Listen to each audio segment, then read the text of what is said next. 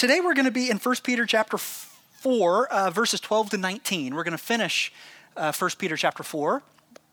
And, last week I began the message by reading the verse that says, the end of all things is at hand. It's a good, ominous way of starting a message. And today we're going to begin with fiery trials. So I will say, though, with this, have some hope, because at the end of this section, we're going to see that we've got hope because of our faithful Creator, and we're going to find some rejoicing and glory in it as well. But let's begin by reading the passage, the whole passage that we're going to see, and then we'll kind of go back through and walk through it. So starting here in 1 Peter chapter 4, starting there in verse 12, it says this. It says, "Beloved, do not be surprised at the fiery trial when it comes upon you to test you, as though something strange were happening to you.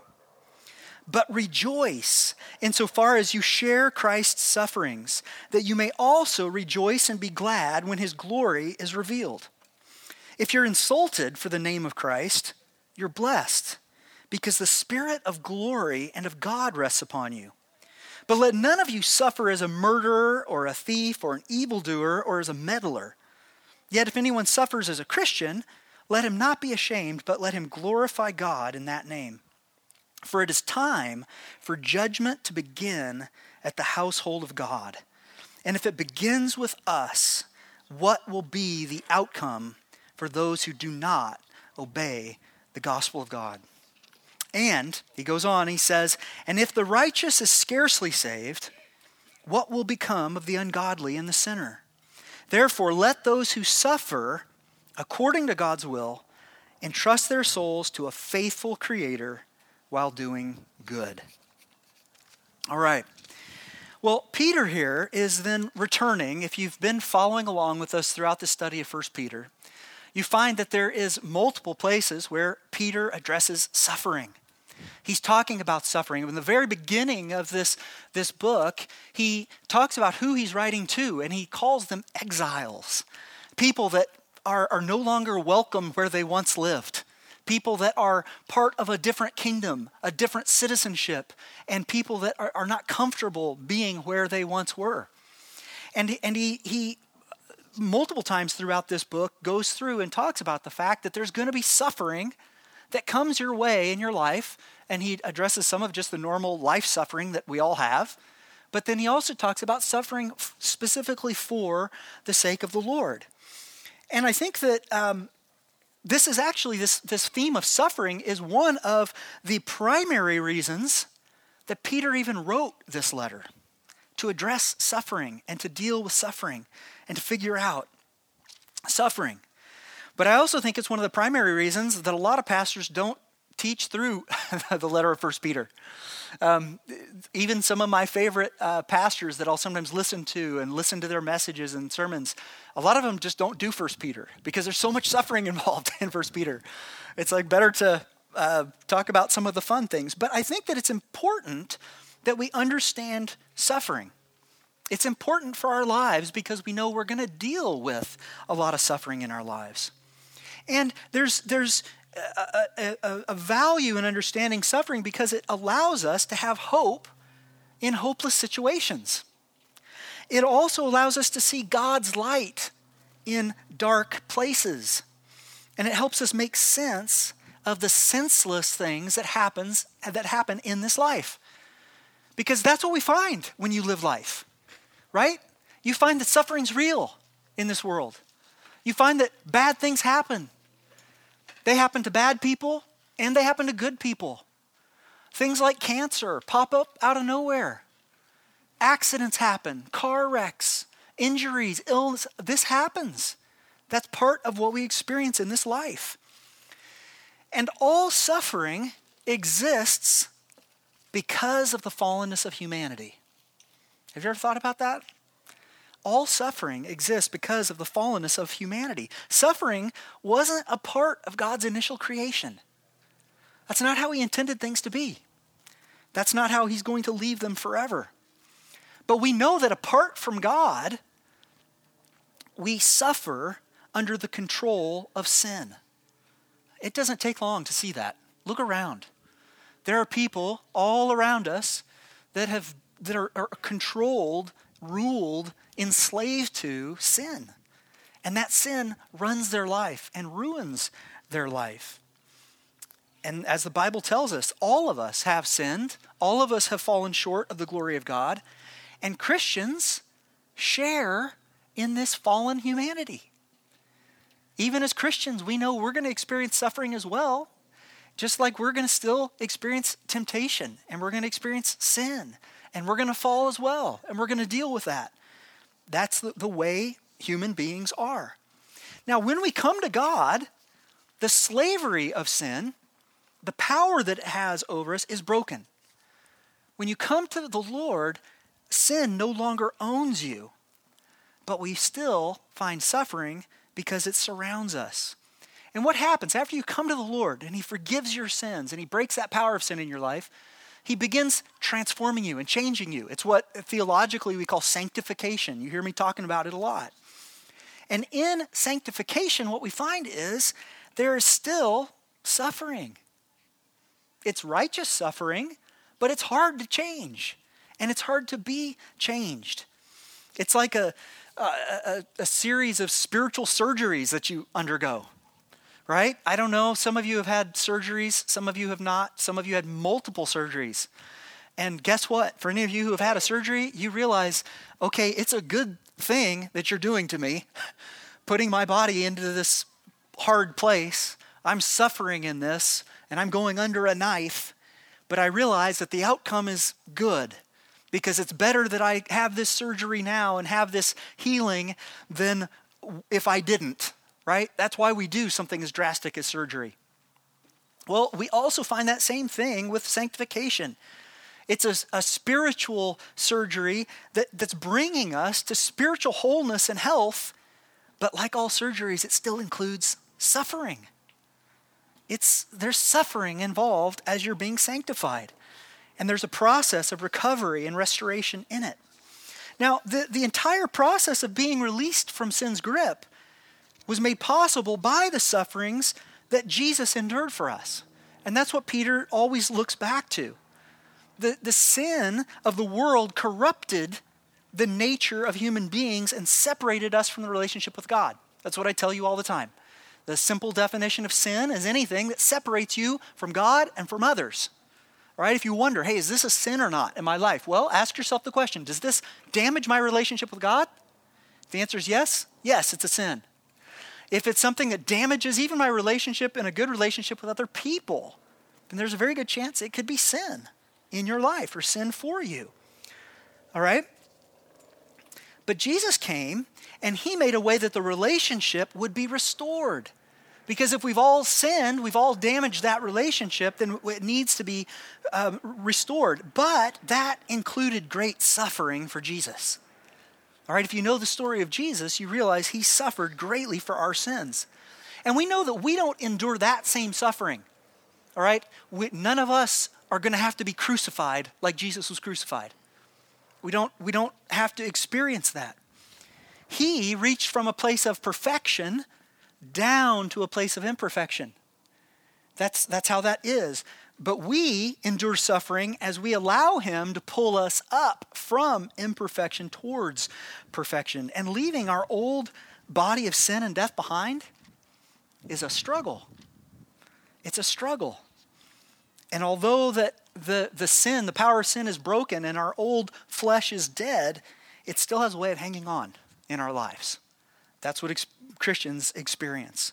But be encouraged, because we don't face that struggle against sin alone. The Holy Spirit's been given to us to equip us, empower us, and guide us on that path, as well as each other as we walk the path together. So let's go back through now and begin walking through each of these verses now that we have this picture of suffering in our mind. Verse 12, he said, "Beloved, do not be surprised at the fiery trial when it comes upon you, look, to test you, as though something strange were happening to you. But rejoice insofar as you share Christ's sufferings, that you may also rejoice and be glad when his glory is revealed." So the first thing he talks about here is fiery trials. Fiery trials. And let's face it, a fiery trial does not sound good to anybody. Has anybody here been burned ever in their lives? Physically burned? We've got a handful. I wasn't going to tell you this story, but I'm going to tell you this story because it's my best burning story, okay? And I don't think I've ever told you this story before. Maybe I have.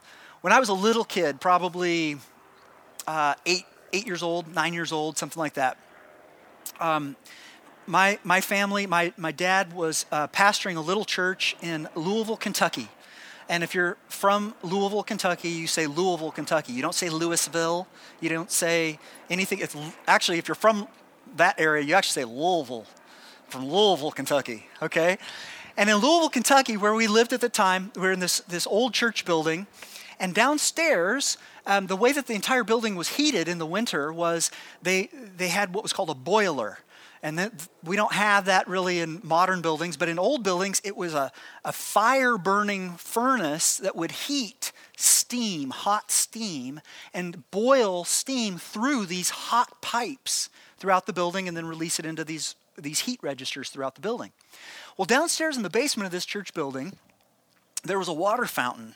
And I was not a tall kid yet at this point, 7, 8 years old, I don't remember what it was. And so there were steps up to the water fountain for the kids to be able to climb up the steps to get to the water fountain because it was a tall standing water fountain. But here's the trick. When you got to the top of the steps on the water fountain, you drink from the water fountain. If you stayed standing on the steps and you turned, you'd see an exposed pipe in the ceiling. And that exposed pipe for a kind of Tarzan-like kid like I was a perfect pipe to leap from the water fountain thing over to the pipe, and you could grab it at the ceiling and swing. I'm swinging right now. Swing and drop off and, run about and do whatever you're going to do. Just a fun kind of thing, like a playground bar, right? That's fine. I did that every time I went to that water fountain. Get my water, jump up, swing, go. It was all good until one winter. And one winter time, it had been cold. The heater was on in the church. The pipes are full of hot steam. I had no idea. I came down, got my drink to the water fountain, did my usual jump and grab this steaming hot pipe, cast iron pipe, and I'm jumping and swinging, so I can't just let go. It's not just like, ooh, I touched it, it was hot. It's jump and swing around the pipe and then let go and fall. And I hit the ground down by myself downstairs, and I was like, oh my gosh, what have I done? So I ran upstairs where my mom was at in service, and service had already started. So I don't even know, I was probably already in trouble because I was late for service, and who knows what else was going on. But I didn't even say anything because I was just like, oh my gosh, what's happened? What have I done to myself? So I'm sitting there in the pew in this church, and we're singing. It's worship time for service. And my mom looks at me and she's like, Brett, what's wrong with you? And I'm like, Mom, look. And I open up my hands and they're already blistering on both hands, all the palms of my hands. She's like, oh my gosh. Takes me out of there and, hands in cold water. And for the next day or whatever, I'm standing there holding my hands against a fan to just blow to try to cool this thing down. I got burned. It was a bad burn. And it's a feeling that you don't ever want to replicate. Burns just last and they don't want to go away and you just, fiery trial. When we see this and he says, look, don't be surprised about a fiery trial. He's not saying, hey, look forward to the fiery trial. It's so great. You're going to get burned. You're going to remember it forever. You're going to be 40 something years old and remember back when you were a little kid. No, that's not what he says. He says, look, I'm not calling you to enjoy it, but I'm telling you it shouldn't surprise you. And sometimes that happens for Christians. They come to the Lord and they pray and they ask the things of God that they expect and want from God. And he doesn't answer them the way they want the answer to come. They experience pain and illness and suffering and sickness. And they're like, God, where are you? I am under the fire right now. Why aren't you here? Why aren't you answering me? Why aren't you doing what you're supposed to do? Well, what we know from the Bible and from Scripture over and over is that trials are going to come. It's not a matter of if, it's only a matter of when. But these aren't just ordinary trials of life, because here's the honest truth. Because we're in that fallen place, like we talked about at the beginning, sometimes trials are going to come our way, suffering is going to come our way that has really no good purpose. It's literally just a result of sin in the world. Not even necessarily your own sin, It's just the fact that the world's a fallen place. That's why people get sick. All right? It's not because of, oh, they did something bad. That's why they're the ones who got COVID and I didn't, or whatever. No, that's not what it is. We live on a fallen planet. But these trials that he's describing specifically are to test us, as he says there, and to refine us spiritually. Back when we were in chapter 1 of 1 Peter, I don't know if you remember this, but in chapter 1, verse 7, it talks about the gold refining process. And I talked with you a little bit about how they refine gold, how they take gold from this lump of rock that you can barely even tell that there's any gold, anything in it. And they begin to run it through this whole series of it's called fire assay.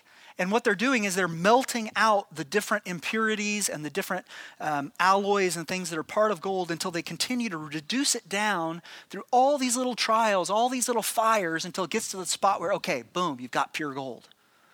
This is the same kind of process that he's talking about when he's saying these fiery trials are meant to test you. They're meant to purify you. They're meant to change you. And they can still hurt, though. Now, he does say here, but we're to rejoice in the way that we share with Christ's sufferings. Now, like I said to you before, Christ suffered once and for all in overcoming sin. That's not what he's saying here. He's not saying the way that you share in Christ's sufferings is that you're going to go and get crucified and beaten. That's not it. In fact, in Hebrews 10:10-14, it says, we have been sanctified, those who are believers in Christ, have been sanctified through the offering of the body of Jesus Christ once for all. And every priest stands daily at his service, offering repeatedly the same sacrifices which can never take away sins, not permanently. But when Christ had offered for all time a single sacrifice for sins, he sat down at the right hand of God, waiting from that time until his enemies should be made a footstool for his feet. And for by a single offering he has perfected for all time those who are being sanctified. So when Peter talks about us sharing with the sufferings of Christ, he's not saying that we are going to be crucified like Jesus was crucified. That's not needed. Jesus already did it once and for all, permanently. He alone endured that suffering. So what is it that we share in? Well, part of what we share in is in the suffering of leaving our sins behind. And we also might suffer from those who reject God and us just for following him. Okay, so the trials that come our way are different than the trials that Jesus suffered, but they're also different. And remember, we want to be respectful of the context of what Peter was writing here, the church that he was writing to here. The trials that come our way in this modern age, living here in the United States in 2021, are different than many of the trials that the Christians from the first century had to endure. Tradition teaches us that Peter, who wrote this letter, would ultimately be crucified upside down. That's how he died. Paul, another writer of the New Testament, was beheaded. John, the Apostle John, it tells us that he was dunked into boiling oil. He didn't even die from that. I mean, these people were going to go through some serious, fiery trials, physical trials. And historically, we're now in a lower point of history of those kinds of persecutions. But in certain parts of the world today, guys, people are suffering and are struggling and dealing with these types of trials in places around the world. If you want to be able to pray for those people and learn more about that, I'd encourage you to check out a website. There's a company called Voice of the Martyrs that tries to keep a track of what's happening in persecution around the world. And even today, there are people that are persecuted and killed for their faith in Jesus. Now, we do suffer if we follow after Jesus. Even if we're not going to experience that kind of suffering, we will still experience suffering. And as we're learning to deny ourselves, we're pushing against the prevailing culture around us. The world around you does not say deny yourself. It's feed yourself. Make yourself feel good. feel better. It's all about you. You deserve it. You need it. Just make yourself as comfortable and experience as much pleasure as you possibly can. But we're encouraged to do something counterintuitive even when we experience suffering. Go back and take a look at that, what he says there. He says, when it happens, as you're partaking in these sufferings, rejoice and be glad in it. Now, I don't struggle with rejoicing after suffering is over. Okay, that's not a problem for me. When suffering's gone, it's over. I can do that. I can rejoice then. But rejoicing as I suffer, that's a little bit different. In the New Testament, we have a story that I think illustrates this pretty well of the Apostle Paul and Silas, two of the early disciples that were going around on missionary journeys. And when Paul and Silas came into a town in Asia Minor called Philippi, they were going about sharing the gospel, doing what they were doing, going to plant a church there. And they ended up casting a demon out of this little girl who had this demon that her owner, she was a slave girl, and her owners used this demon, to do fortune telling. And apparently she was very good at what she did. This demon somehow gave her a supernatural understanding of being able to speak like, these perverse prophetic words to the people around. And so as Paul and Silas are going about doing what they're doing, they come across this girl and they cast the demon out of the girl, free her from this demon possession. Well, because of that, her owners are furious because they've lost a source of income from this girl. They were making a killing, using her for fortune telling. And so what happens then, as Paul and Silas are targeted now by these owners, they're like, okay, these are the guys that did this. We're taking them to court, basically. All right? And in Acts chapter 16, verse 19 to 25, here's what it says. It says, "And they seized Paul and Silas and dragged them into the marketplace before the rulers. And when they had brought them to the magistrates, they said, 'These men are Jews, and they're disturbing our city.'" And they've got to come up with like an actual legal ramification to bring this to the magistrates here. And they advocate customs that are not lawful for us as Romans to accept or practice. The crowd joined in attacking them, and the magistrates tore the garments off them and gave orders to beat them with rods. And when they had inflicted many blows upon them, they threw them into prison, ordering the jailer to keep them safely. Having received this order, he put them into the inner prison and fastened their feet in the stocks. But look what it says in verse 25. "And about midnight, Paul and Silas were praying," I can understand that, "and singing hymns to God, and the prisoners were listening to them." Now, I don't know what kind of songs those were. I mean, maybe they were sad songs. Maybe this is a early version of early blues. Okay, I don't know. But I've got a feeling that it's likely that they were actually singing songs of praise and rejoicing in the middle of that hard place. Now, why would we rejoice in suffering? Now, for some of you, maybe you're the type of people that you read a verse in the Bible and you're like, okay, that's it, I'm doing it. I'm not sure why, but it says it here in the Bible, so that's how I'm going to live it. Okay, some of you got that ability. Others of you might be like, now hold on. Is that really what that says, or what that means? How is that supposed to work? Well, let's think about this a little bit together. Why would we rejoice in suffering? Why would Peter even say that? Rejoice in suffering? How about give us some good dirges or some reason to, a curse word that works just for when we're in the middle of a righteous suffering? Come on, Peter. That works better for me. Okay, why? Well, here's why. And this is what Peter's pointing to. The reason is, if we're suffering because of Christ, for Christ's sake, for the work that God's doing in us, we can be rejoicing in the middle of that suffering simply because we do know that God's at work in our lives. That means God has something to do with you. If you're suffering for His sake, that means He's working some way in your life. That means there's some sort of connection that you have with God. That's a really good thing. That's a reason to rejoice. And what's the outcome of the work of God in our lives? Well, he points to it and he says that one day we're going to be included in his glorious future. Amen. This is what we always have to remember as Christians. This life is not the end. It's not all about right now, right here in the here and now. There is a future coming that is not like this one. A future that is without suffering.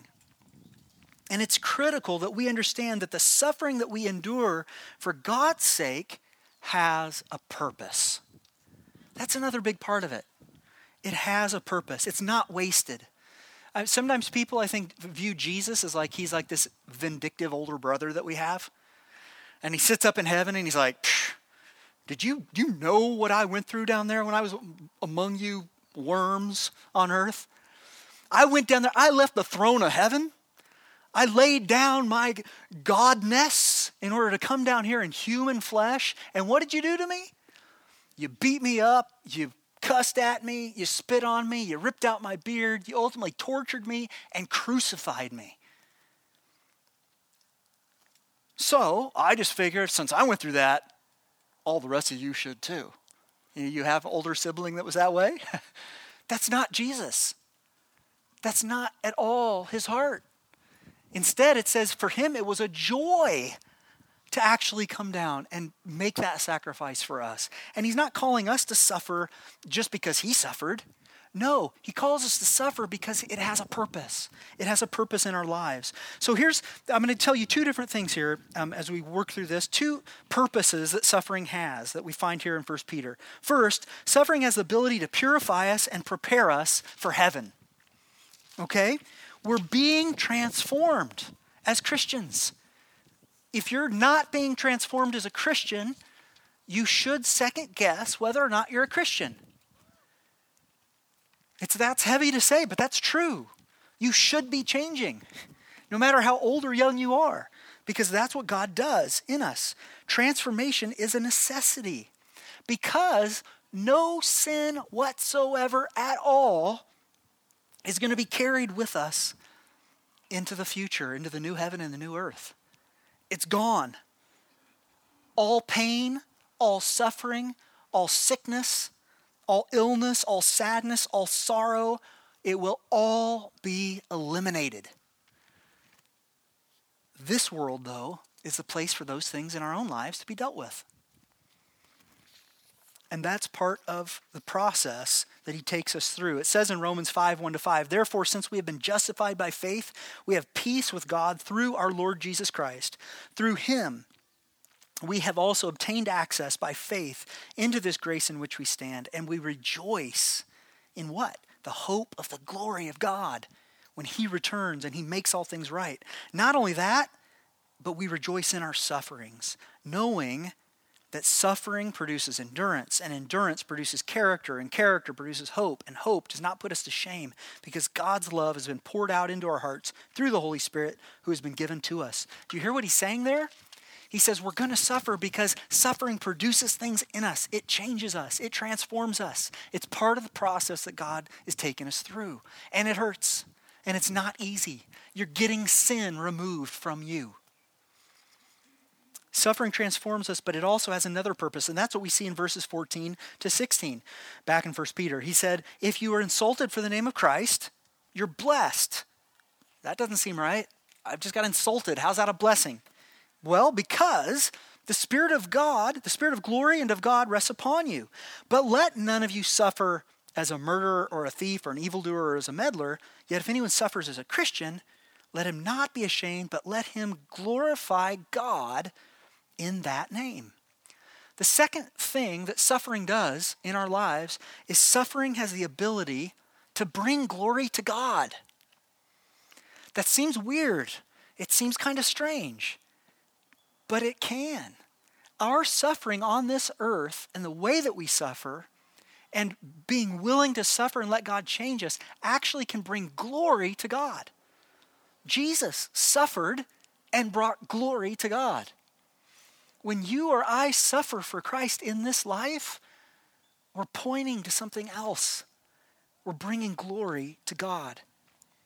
And you know you're on the right track if you're suffering for your relationship to Christ. That's why he says you're blessed, even though you've been insulted for the name of Christ. He says now, he goes on and says, now don't suffer just because you've done something wrong, like you murdered somebody or stole something, or you're actually doing, that's a different type of suffering. We're not talking about that. But if God is evident in your life, you're going to be opposed because the fallen world opposes God. But if you must suffer for him, there's a promise of blessing for you.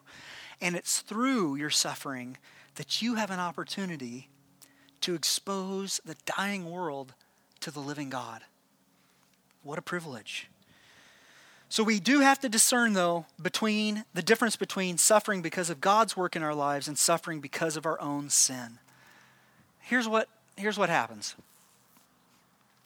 When we become Christians, as I've said already, the power of sin in your life is broken. But as we talked about last week, when I asked for a show of hands of if there was anyone here who still struggled with sin, what we found out was, everyone raised their hand. Ooh, okay. Here we are, out here on a patio with a group of Christians, and all these proclaiming Christians are saying, I still struggle. I still struggle with sin. And there is, that power of sin's been broken, but we still can suffer the consequences of our sin. Even as Christians, we're not immune to those consequences. Romans 6:6-7 says, we know that our old self was crucified with him in order that the body of sin might be brought to nothing, so that we would no longer be enslaved to sin. For one who has died has been set free from sin. But he goes on to verse 11 and says, so you also must consider yourselves dead to sin and alive to God in Christ Jesus, and let not sin, therefore, reign in your mortal body to make you obey its passions. He's not saying that we can't sin any longer because we're Christians, but he does tell us we now have the freedom not to sin. You don't have to sin any longer. And you can be guaranteed that sin will cause suffering. It's time for us to leave sin behind. And that's how he finishes our passage here today.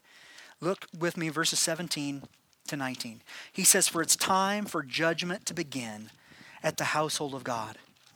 And if it begins with us, what will be the outcome for those who do not obey the gospel of God? And if the righteous is scarcely saved, what will become of the ungodly and the sinner? He's quoting Proverbs 11:31 there. Therefore, let those who suffer according to God's will entrust their souls to a faithful Creator while doing good. He talks about judgment here.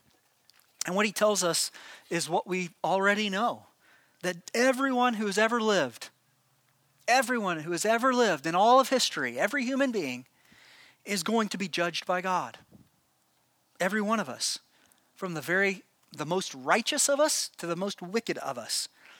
However, some will have their sins paid for before Judgment Day. That's the difference. And those people are the ones who have identified themselves with Christ and have been adopted into his family. They will be saved from the penalty of their sins.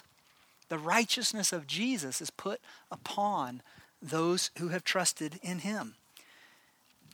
And that salvation should result in a different way of living. That's what he's calling us to. And so he says there that the judgment is going to begin, it should begin with God's family. When we see sin in our own lives, we should deal with it. Instead of running around trying to point out the sin of all these other people, or try to point out, the lost, they're all lost. Make sure that sin has been dealt with in your own life. That's what we're called to. And it's right that God would deal first with his own children. We're those who have been delivered from the power of sin, and we're those with the Holy Spirit of God that's dwelling within us. And we have the ability to walk in holiness and purity before God. One more verse here, also from Romans, before we finish here today. Romans 8:1-4 says, there is therefore now no condemnation. This is referring to the judgment. There's no condemnation for those who are in Christ Jesus. For the law of the Spirit of life has set you free in Christ Jesus from the law of sin and death. For God has done what the law, weakened by the flesh, could not do. By sending his own Son in the likeness of sinful flesh, and for sin, he condemned sin in the flesh, in order that the righteous requirement of the law might be fulfilled in us, who walk not according to the flesh, but according to the Spirit. So here's the question as we finish. as we look at this. Suffering's going to come. There's going to be times where we realize that one of the biggest ways that we suffer in this life as a Christian is putting to death our sinful flesh and wrestling through those things. But we've been given the freedom to do that, and we need to take advantage of it. And so my question to you is the same question I had to ask myself as I was reading through this and praying through this passage. I have to say, am I living like it? Am I someone who can rejoice in my sufferings because I know of the glory of God? Am I someone who has taken it seriously, the fact that he has set me free from my sin? And have I truly put that behind me? Am I being transformed by God? Am I pursuing God? Am I taking full advantage of the life that Jesus came to give me? Am I full of rejoicing and joy, even in the hard places? You can be. And God calls you to it. And God calls you towards it. And it is time for us to judge ourselves and put sin behind us. Guys, judgment will come one day for those who do not obey the gospel. That's what we find. But we, as ambassadors for Jesus, are called to live lives of holiness, even if that results in temporary suffering for the sake of Christ on this earth. It's worth it. And God's got a purpose. And my last point here is just that God is a faithful creator. Amen. He's a faithful creator. We serve a faithful God. Jesus poured his life out for us. So guys, I want to encourage you and endure the suffering necessary in your life, here, now, to bring him glory and honor. That's the God we serve, and that's the God we have the opportunity to proclaim and declare to everybody around us. Entrust your soul to him and live as he's calling you to live. Let's pray. Father, I do thank you for your word here this morning. And I thank you, God, for the fact that you would love us so much that you would send Jesus to die on our behalf. And Lord, I know that we struggle with suffering. And it is difficult for us to understand why. We ask that question, why, so often. And Lord, today I pray that we would be able to see why. I pray that some of what we have discussed here today would remind us that you are at work and that you have a purpose, that you have a plan, that our suffering is not missed by you, that you see our suffering, that you know our suffering. And Lord, that even in it, you can be glorified and you desire to do great things through it. And so, Lord, we want to offer ourselves again to you today. We want to ask that you would search us and know our hearts. Lord, I pray that if there are spaces in our hearts, places in our lives that we know that we are living in sin, that we're not walking as we should walk. Lord, I pray that you would enable us to repent of those sins and move forward. I pray that you would bring freedom to those who need freedom here today. And Lord, I pray that you would bring joy in the middle of our suffering. And God, may we be those people that can look forward to being with you, our faithful Creator. You're good, you're loving, even when we can't see it and we don't know all that's there. And I pray that we'd be people that would worship you in that way. People that would be reminded of your goodness and your love for us. And we pray these things in Jesus' name.